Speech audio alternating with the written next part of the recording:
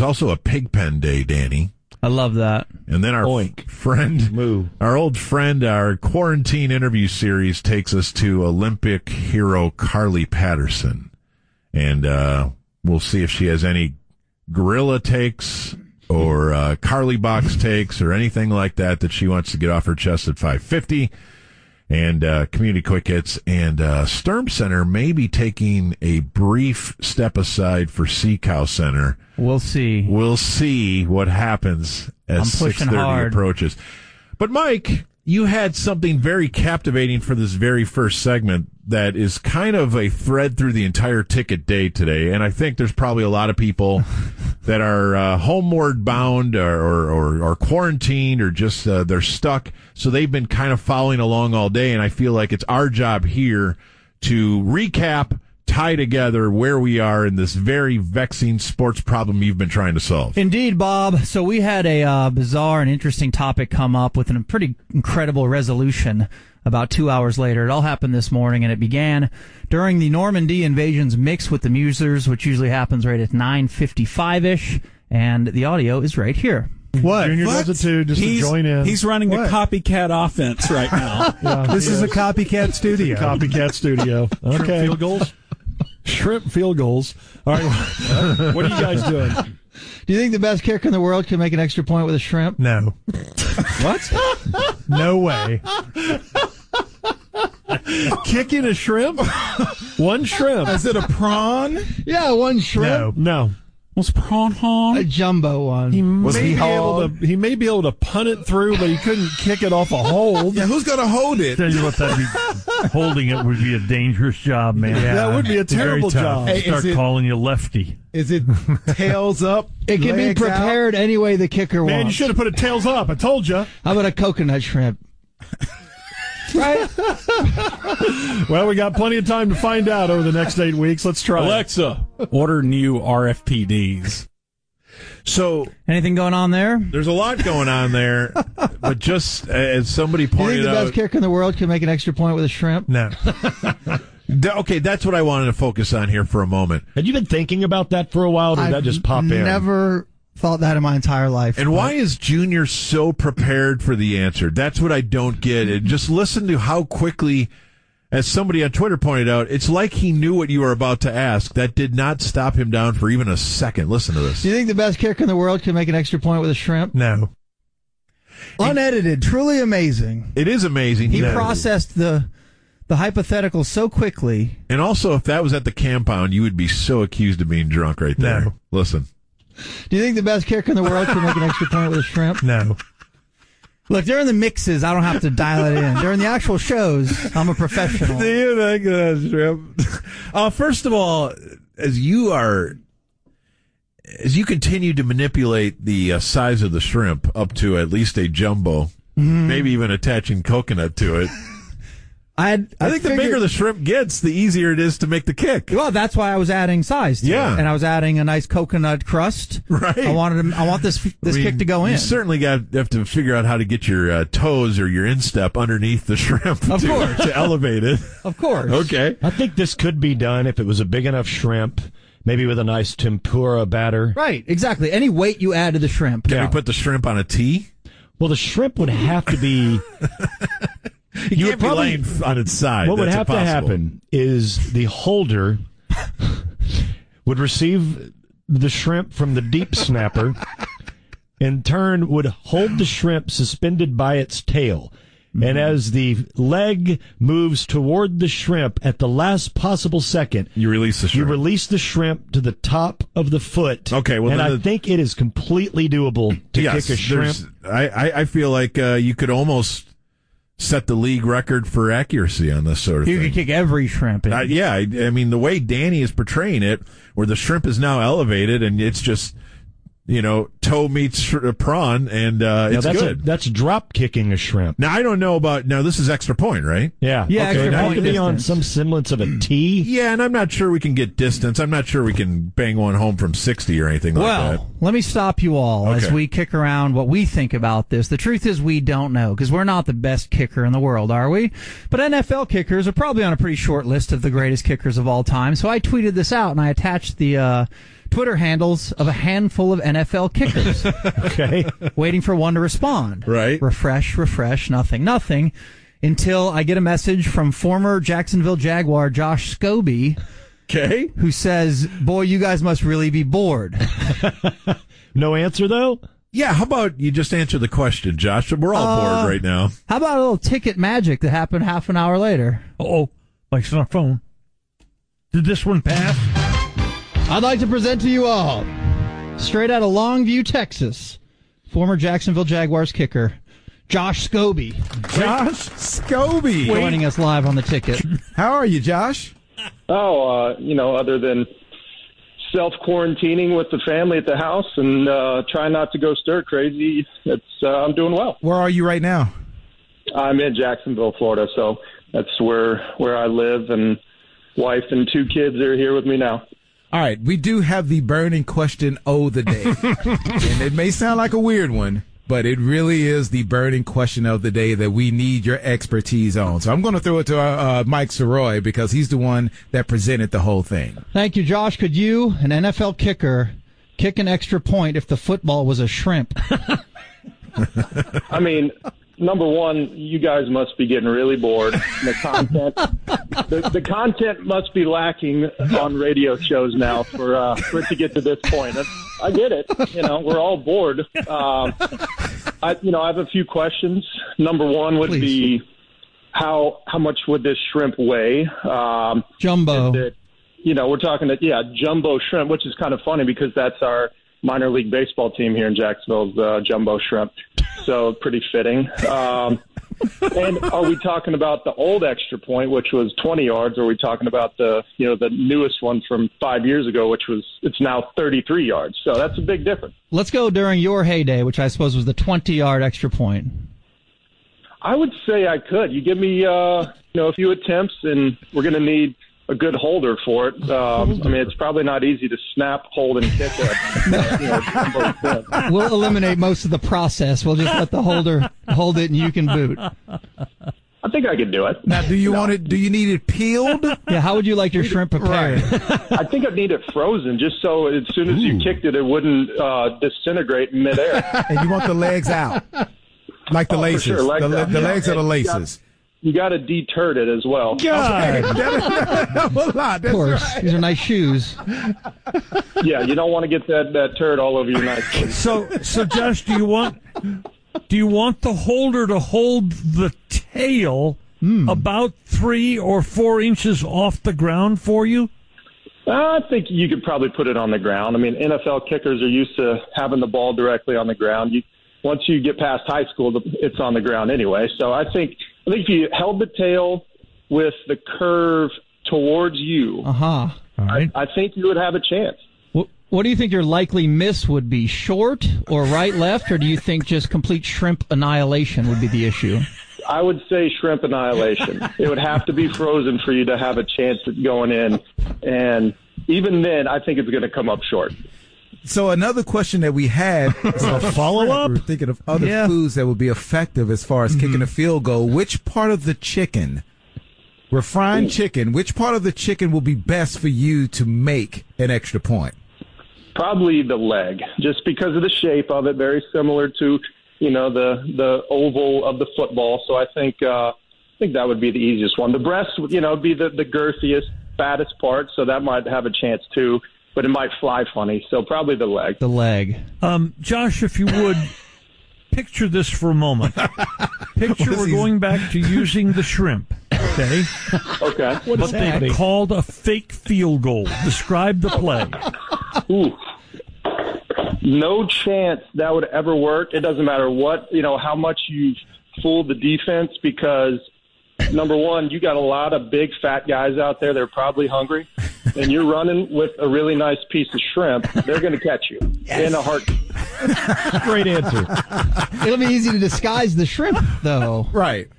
Well, yeah, you could tuck it under your jersey or something, but they're going to smell it and get to you. You'd never fumble. You could just eat it. Yeah, eat it on your way into the end zone. You're never fumbling the shrimp. Where might be a 10-yard penalty or something. Maybe, right. Where do they spot the shrimp if you've eaten it? Dang, that's a good point. I guess It might be spot foul right there, 10-yard penalty. All right. Then re-kick. All right, let's speed round a few other items if you guys have any. Could you make an extra point with let's say summer sausage? Wait, we got. Oh, no chance. You just kick it right in half. How about a steak? Ooh, it'd have to be well done. Probably like a 16-ounce well done fillet. You'd need it to be hard as a rock, and you don't need fat on it. Otherwise, fat doesn't fly very well. Mm-hmm. It's a fact. That is a fact. You know what? I'm going to put that on a T-shirt. Yes, fat doesn't fly well. Josh Scobie. Please mark that remark. Sure. Josh Scobie, how about what distance would you guess for a bottle of Lipton Brisk iced tea? Oh, wow. I could probably move back to 40 yards with that one. Oh, really? Wow. Hey. What about a can? If we're talking like Bush's baked beans or something, probably that'd be good for an onside kick. I don't think I could get that one. It will kind of wobble funny where you can jump on it. Yes, that's true. Hurt the crap out of your foot. I know that. Yeah. Okay, so the next time kicking in Green Bay in January. The next time you're in Longview, you could make your way to Dallas, and we can try all this. We can easily make this happen to attempt the field goal, the extra point, with all these food items, and that'll be great. Yeah, I mean, that seems a little wasteful right now, with people needing to eat all this stuff. So, yeah, good point. Yeah, that is a good point. Maybe we can kick it to the worthy people that are hungry. There you go. Yeah, kick it right into hungry mouths. Yeah. All right, Josh, we really, really appreciate you calling in, man. Thank you. That was awesome. You got it, guys. And, if you see any Scobies in Dallas area, tell them I said hello. My whole family lives there. Oh, you very cool. Thank you. This is the guest of the century so far. And when we have more kicking questions, we'll call you because, yes, we're going to be bored probably for the next couple of months. So very, very bored. We'll talk to you again next week, Josh Scobie. All right, thank you, man. Appreciate it. How about that? Josh Scobie, that was awesome. Wow. Let's see him do that. The best. So next we have this week's edition of the Shrimp House. The ticket is talking cowboy. God, Norm. Free agency friends. We had to put an end, a little capper on it. That's well done. Man. Josh Scobie. That's so good. Our man of the day. If I wasn't already insane, I am now. Yeah. I feel like Mike's already peaked today, though. You know? Oh, no doubt. How do you follow that? We've got like 2 hours, 3 hours. 3 hours, yeah. My God. That's all I brought. I guarantee it. Well, I'm going to broadcast from home. No matter what happens from here on in, we did good. You've really contributed to today's episode. Thank you. Well done, Mike. All right, coming up next, Gerald McCoy is now a Dallas Cowboy. The ticket. Oink, oink, oink. Baltimore. Yeah! Cool. Big Ben time! What a special day it is. Now, typically, Danny is the host of this, but today, So nervous. you're a contestant I am. Oh, yeah. because Danny has, I think, I don't test well.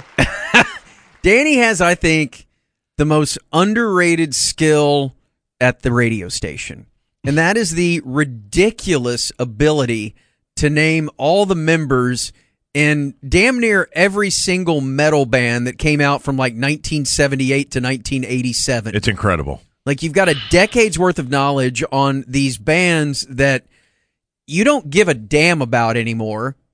Mm-mm. And it's almost a point of comedy for you, but somehow... It's basically from like 82 to 86. That's Okay. That's essentially the window. Okay. And it's because I subscribe to those rock rags like Hit Parader and Cream and what was the other one? Circus, I think. Yeah. Circus. Yeah, I used to get those delivered to my house because living out in the country, you didn't have any real music stores or anything like that to know what was new or what was, out there. Yeah. So I relied on these magazines and the 2 or 3 friends of mine that were into this stuff, and you just knew it because you read about these guys. And you probably were reading a lot of album covers and Absolutely. liner notes and Yeah. all that stuff. And for you, it seems like it's like what we did With baseball cards. Yeah. And basketball Yes. cards and football cards. You would just memorize these bands for useless bands. Names of like a bass player that is now probably either dead, broke, or working at Walmart. You Right, know?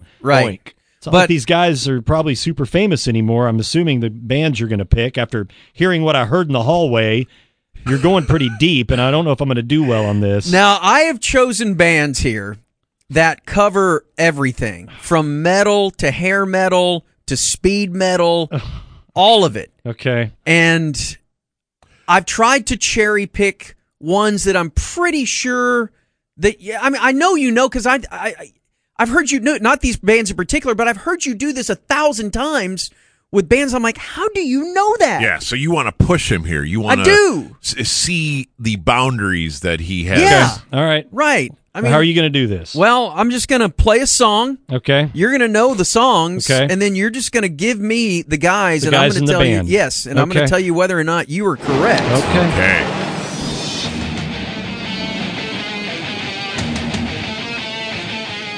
Okay, this is Raining Blood by Slayer. Right. Yes, it is Raining Blood by Slayer. All right. I'm going to go with Tom Araya on bass, Kerry King on guitar, Dave Lombardo on drums, and Jeff Henneman on guitar. Oh, I think that's right.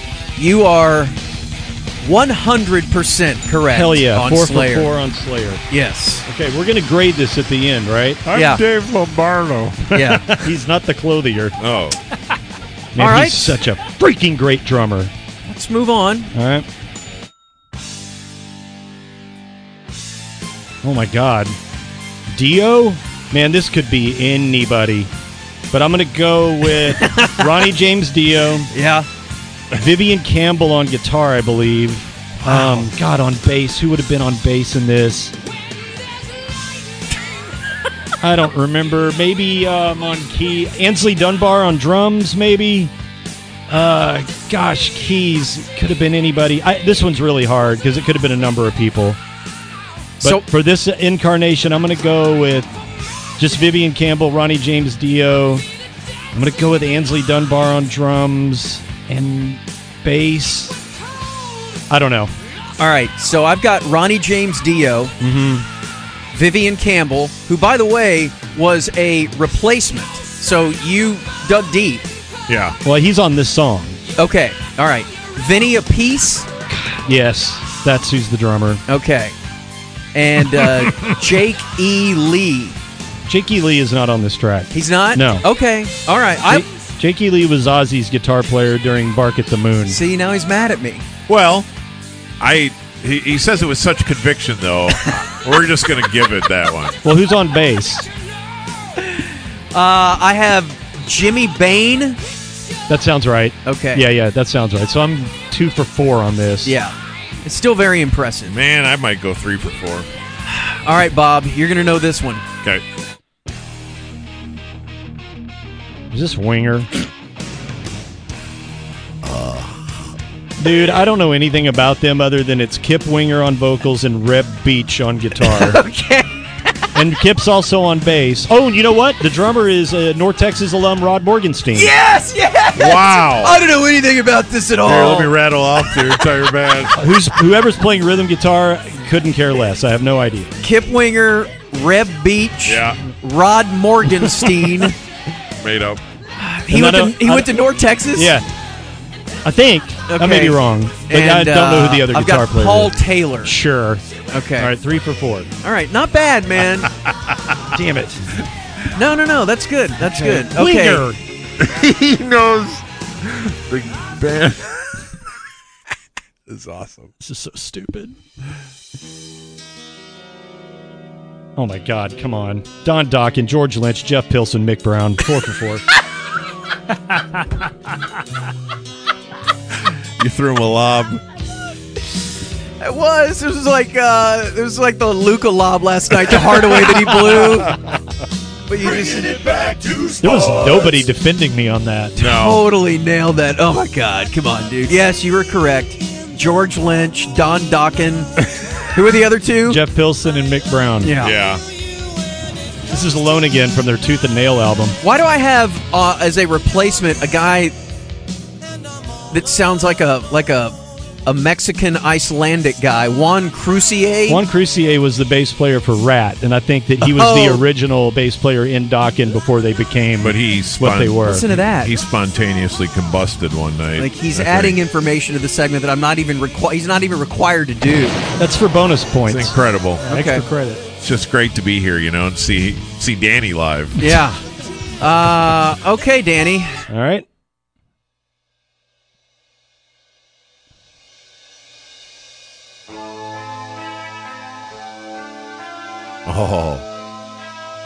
Oh. Cinderella? This is Cinderella. Nobody's Fool off of their album Night Songs, a New Jersey band. This is a good one. Featuring Tom Kiefer on lead vocals. I want to say Jeff LaBar on guitar, Eric Brittingham on bass. Oh my God, there was a drummer named something weird like James Dernick. Yeah, I love You're this. exactly right. Oh my God. Did I get it right? Yes. All four? That's Yes. great. Hell yeah. He goes by Jim Dernick. Oh, I went with his given name, James. Yes, he went with it. Danny's looked at birth certificates. James Dernick, Tom Kiefer, Eric Brittingham, and Jeff LaBar. You know this one, Corby? Of course. They were one of the bands that came out of this era that was actually really legit. They were really good. Good songwriters. This is a really great singer. All right. Anyway. All right, let's dig a little. This is so embarrassing. Let's dig a little deep. You're doing great, Yeah, by the way. you should be full of confidence right now. You've almost batted 1,000. Paul George can't cover you.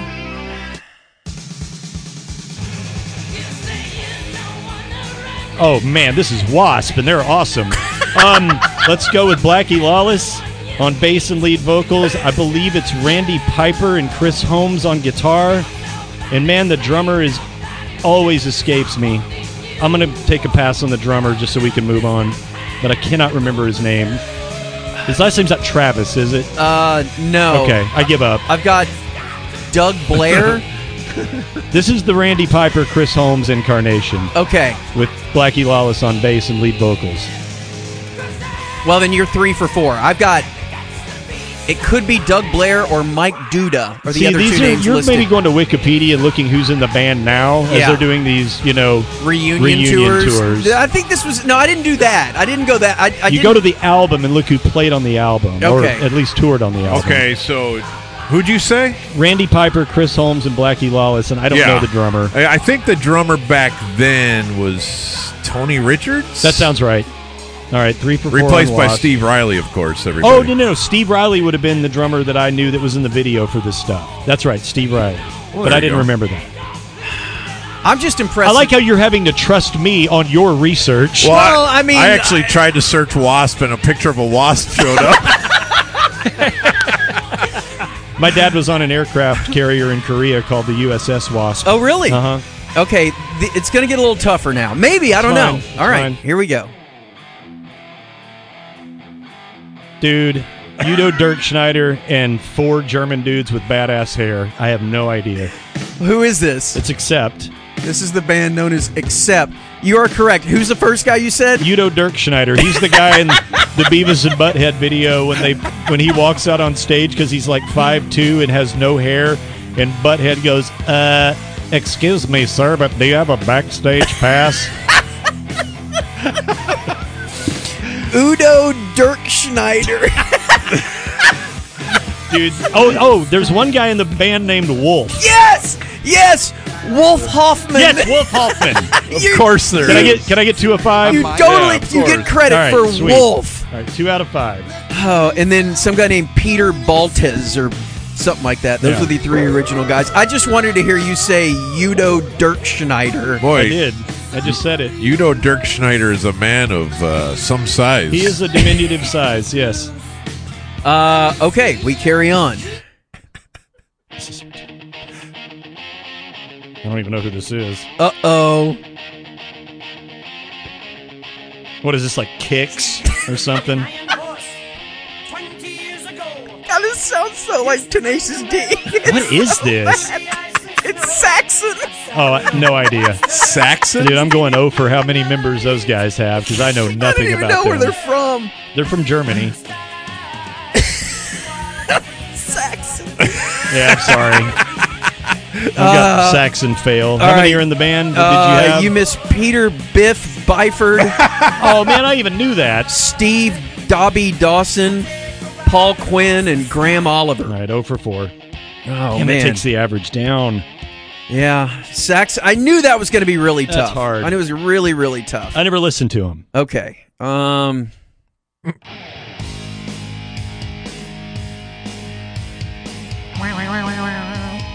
is this? Oh, no. Is this Striper? All right, you've got the brothers, the Sweet brothers, Michael and Robert Sweet. Yes. You have a guy on bass named, I think his last name's Gaines, Timothy Gaines. Yes. And then a guitar player named Oz Fox. Yes! How in the world do you know every member of Striper? Because I like to shout at the devil too, Bob. Oh, man. The Sweet Brothers. Uh-huh. I was so hoping you would remember. Oz Fox. Yeah. This guy's in Boston now. Listen to that. Incredible. I can't believe what we're witnessing here. That is so awful. You want to keep going? Yeah.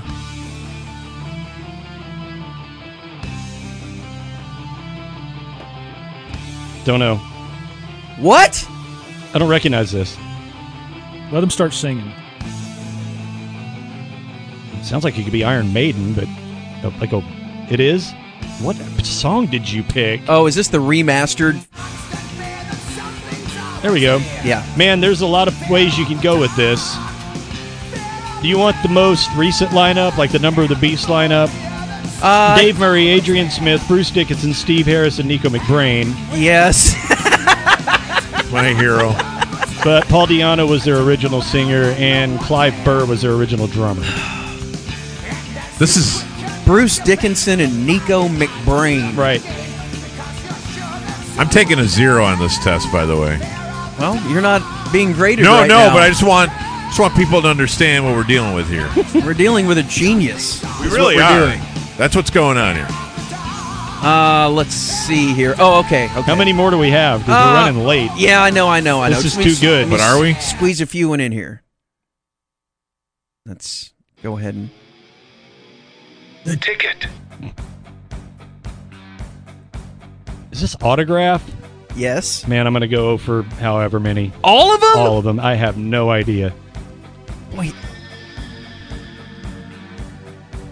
I just don't know. I know the song is Turn Up the Radio, but I know nothing about them at all. Steve Plunkett, Kenny Richards, Steve Isham, and Eddie Cross. Nope. 0 for 4. Sorry. Did you hate them? I wasn't a fan. This album has no cymbals on it. I think he gets a point for that. Okay. Last one, I promise.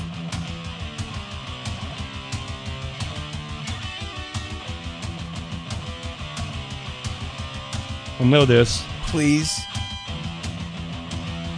Turn it up a little bit. I can't hear anything. There we go.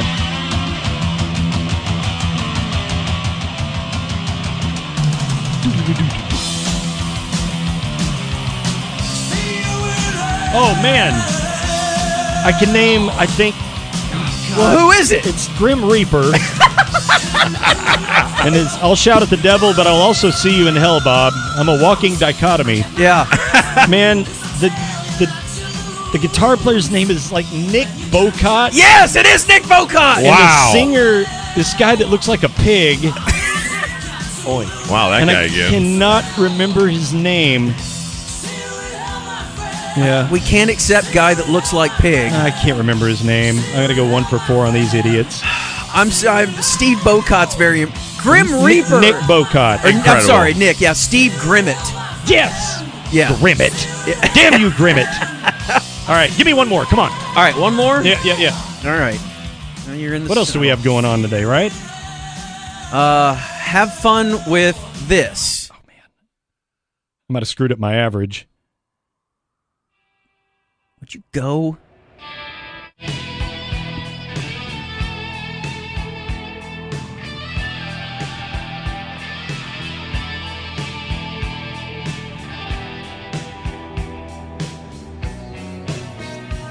know this. Oh, this is Crocus. Yes! All right. Mark all that. I'm going to go with, I know I can get two of these guys. Mark Starachi on lead vocals, and his guitar player was Fernando von Arb. And I think there was another... Fernando von Arb. There was another Von something in there. But yes, there is. I'm giving you that one, too. You're giving me 3 out of 5 on this? Chris Von Rohr. Von Rohr, yeah. There's another wow. Von What in are there. the odds? One of these guys hanged himself. Oh, dear. Hung himself. Yes, yeah. yes, Sad. he did. He did, unfortunately. All right. Paul that was, that was awesome. I'm going to figure out my grade here, okay? So Okay. it's 18 on this one, so that's 39 plus 16 is 55. So there's 55 total band members, and I got 4, 6, 9, 13, 17, 20, 26, 31, 32. I got 34 out of 55. And I feel like I went 0 for 4 on 2 of them. Well, you have to weigh for degree of difficulty, though. I know, it's off the charts. And I think I got at least a 70%. I went pretty hard on you, too. Yeah, you did. Man, this feels like an A. I don't know. I can't allow you to take a 70 on this test. No. It was too... No. Andy knew every one of the songs. He didn't outside know of one. some German band, but he nailed them all. Yeah. And you get extra points for Udo Dirkschneider, too. Or whatever. Incredible. Dirk Schneider. Right. Udo Dirkschneider. I was really hoping for some softballs like Def Leppard and... Yeah, you know what? Well. Look.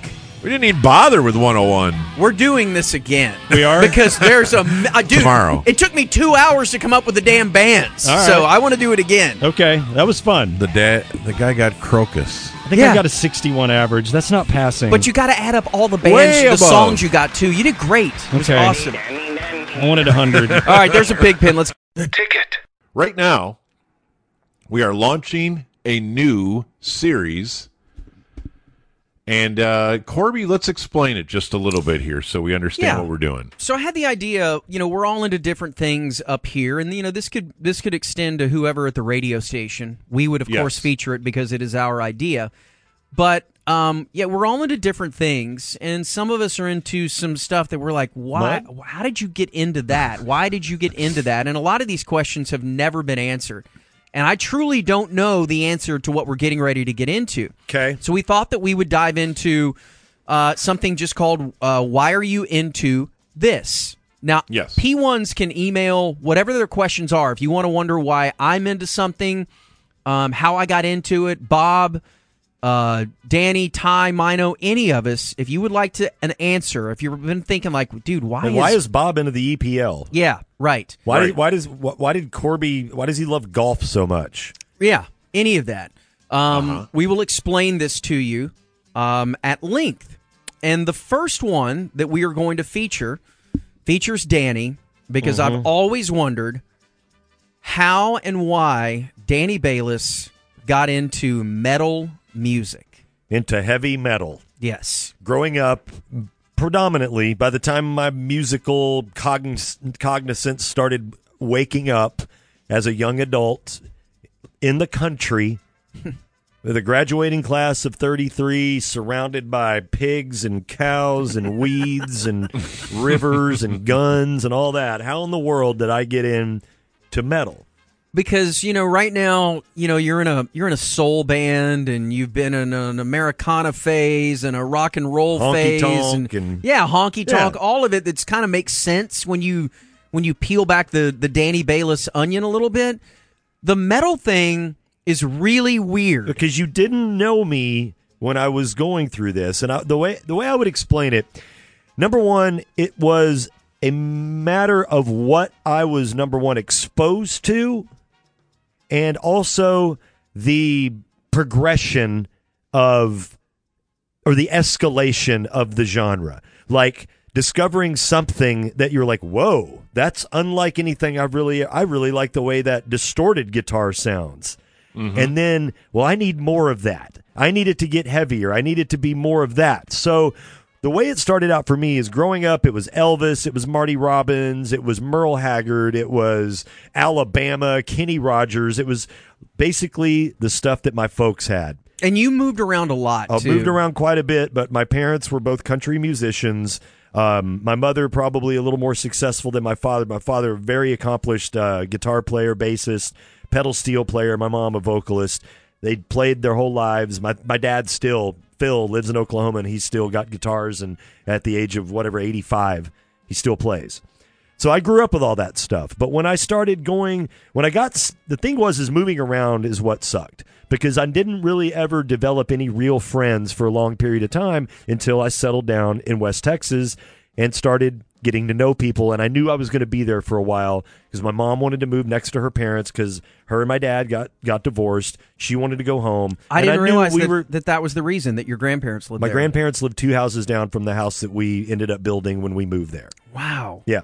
So when you go to school with the same people and you kind of develop that trust that I'm not going anywhere, then you're a little more open to making friends, which I'd never done before. I never really had real friends because I'd live somewhere 6 months and be gone. So my best friend Tracy, who's been mentioned on this show like 3 times this week. Does he listen, by the way? No, I don't think so. Okay. I don't think, and he still lives there. He's raised an entire family of Is that the oil and gas guy? Yeah. Well, yeah, oil field supply. Shout out to Tracy. Yeah, man. So he still has an older sister. So when we were in 5th grade, Sonia was, I believe, either a sophomore or a junior. And what do older brothers and sisters have in the late 70s, early 80s? Records. Kick-ass record collections. Yeah. And the influence that those older, you think that 4 years, right now, you meet someone that's 4 years older or younger than you, and you don't even blink. No. But back then, man, that was a lifetime. The difference between 11 and 16, oh my God, it's like a generation. Mm-hmm. Mm-hmm. So we would go over and hang out. He was the rich kid in town. So they had a huge house, and we'd go hang out and spend a lot of time there. And when Sonia was still in high school, she was there too. And you'd always hear music, and you'd see her guy friends in and out of that house, and they all look like that 70s show or Dazed and Confused. I mean, that's what the world looked like then, and I remember it vividly. But some of that music was like, whoa, what is that? And I remember, Mino, we're going to use the cable, which I've already plugged in. When I heard like the guitar, and I knew that it was crunchy and cool. This is one, probably not the first, but it's one that stands out from that time. Like, what is this? This isn't Willie Nelson.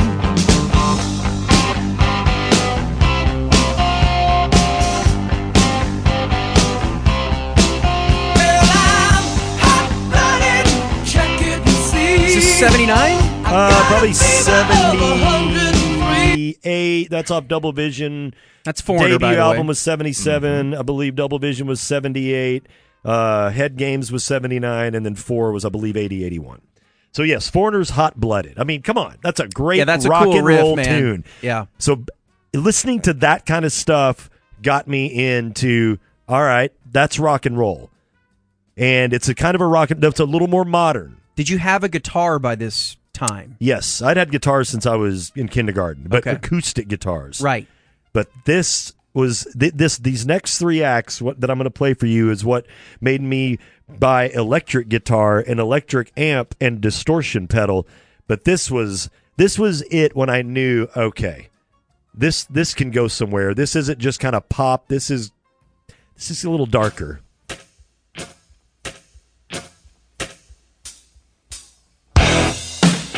I mean, yeah, come on.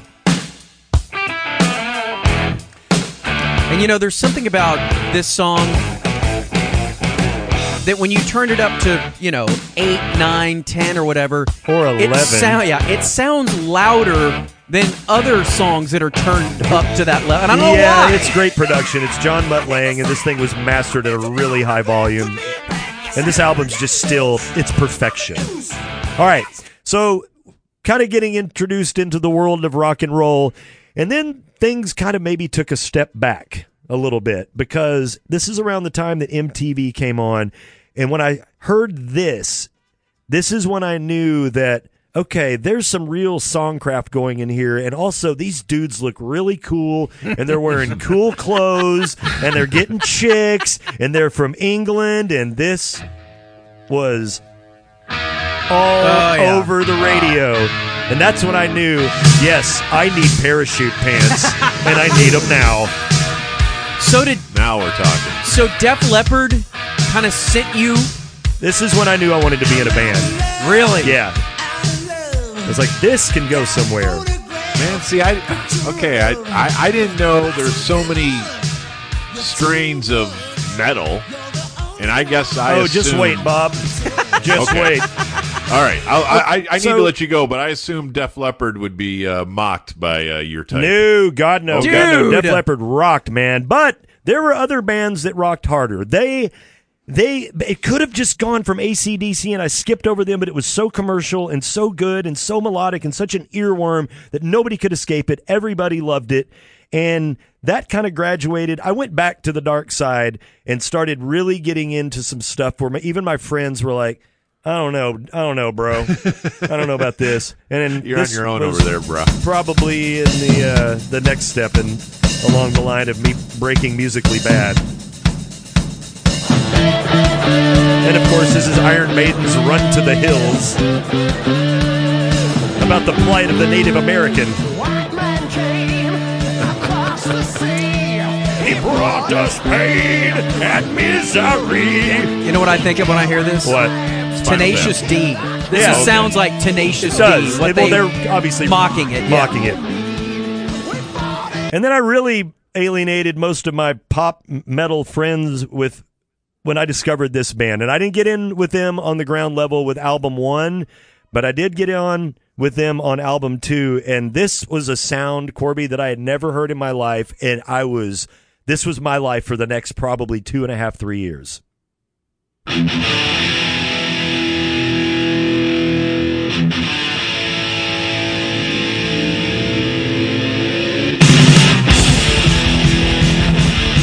Oh, no. Hell yeah.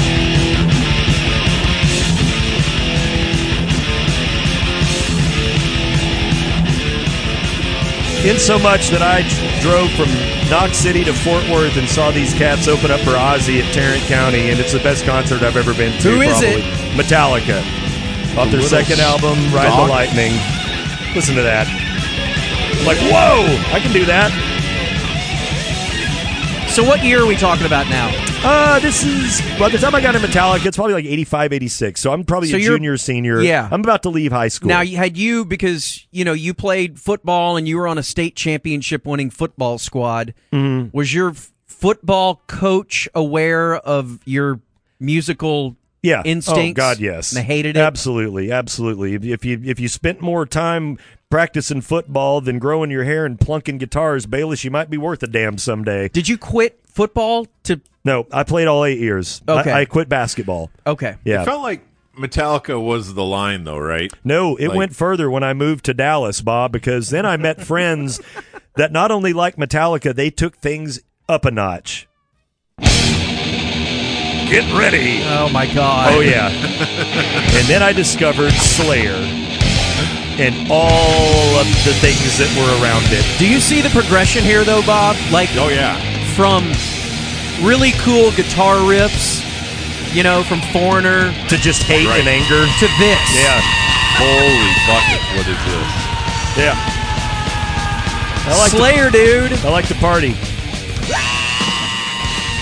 Yeah, I went from being an extra in Dazed and Confused to an extra in The River's Edge. Right.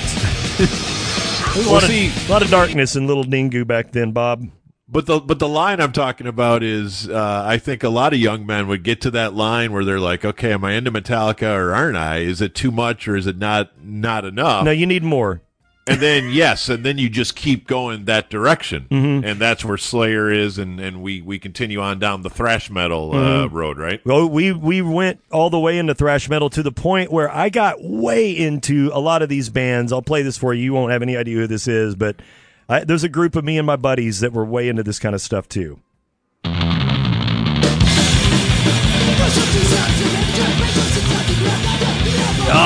Yeah. This is DRI, Dirty Rotten Imbeciles, and their song "I'd Rather Be Sleeping." A little punk rock in there too. Yeah, I would call this hardcore, but that is about as far as I took it, because I kind of I got to the point where I'm listening to Suicidal Tendencies and DRI and MDC and all these other kind of thrash punk hardcore bands, and then things changed because I knocked up a Hooters waitress and ended up having a kid. And this also... Always a breaking point. Right. So about this point, Corby, this started becoming the rage across America. This was still, I considered this very hard rock, maybe metal to a certain point, but this is when things started to kind of quiet down for me. Okay. All right. This was bringing it back to pretty good songs and more minimalist approach to the music, and guys weren't dressing up and, being ridiculous. It was kind of like, okay, these are good songs, but they're kind of still dressing like the Metallica and Slayer dudes and just normal street clothes, and it still kind of had a commercial appeal to it. It's Alice in Chains. Yeah, Man in the Box. So it's which I'll funny. have to cut off here in a second. It's almost like this was your methadone. Yeah. Like, just to wean yourself off, you still got to have a little bit of it, man. Yeah, exactly. And I, loved all those bands. The Temple of the Dog and Soundgarden. Loved Soundgarden. Nirvana, not so much, but yeah, Pearl Jam. But Alice in Chains was my jam.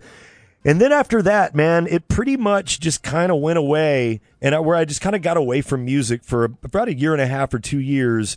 And then got away from music. Yeah, Dan. man, I was raising a kid, and it just, if I was listening to anything, I was probably listening to the Seattle stuff about the time Josh was born, and then I basically got away from it altogether. What's funny, and what got me away from it was a combination of getting back to the roots of the music that I originally loved growing up as a kid, and doing it in a new way, which then you get your Jayhawks, Uncle Tupelos.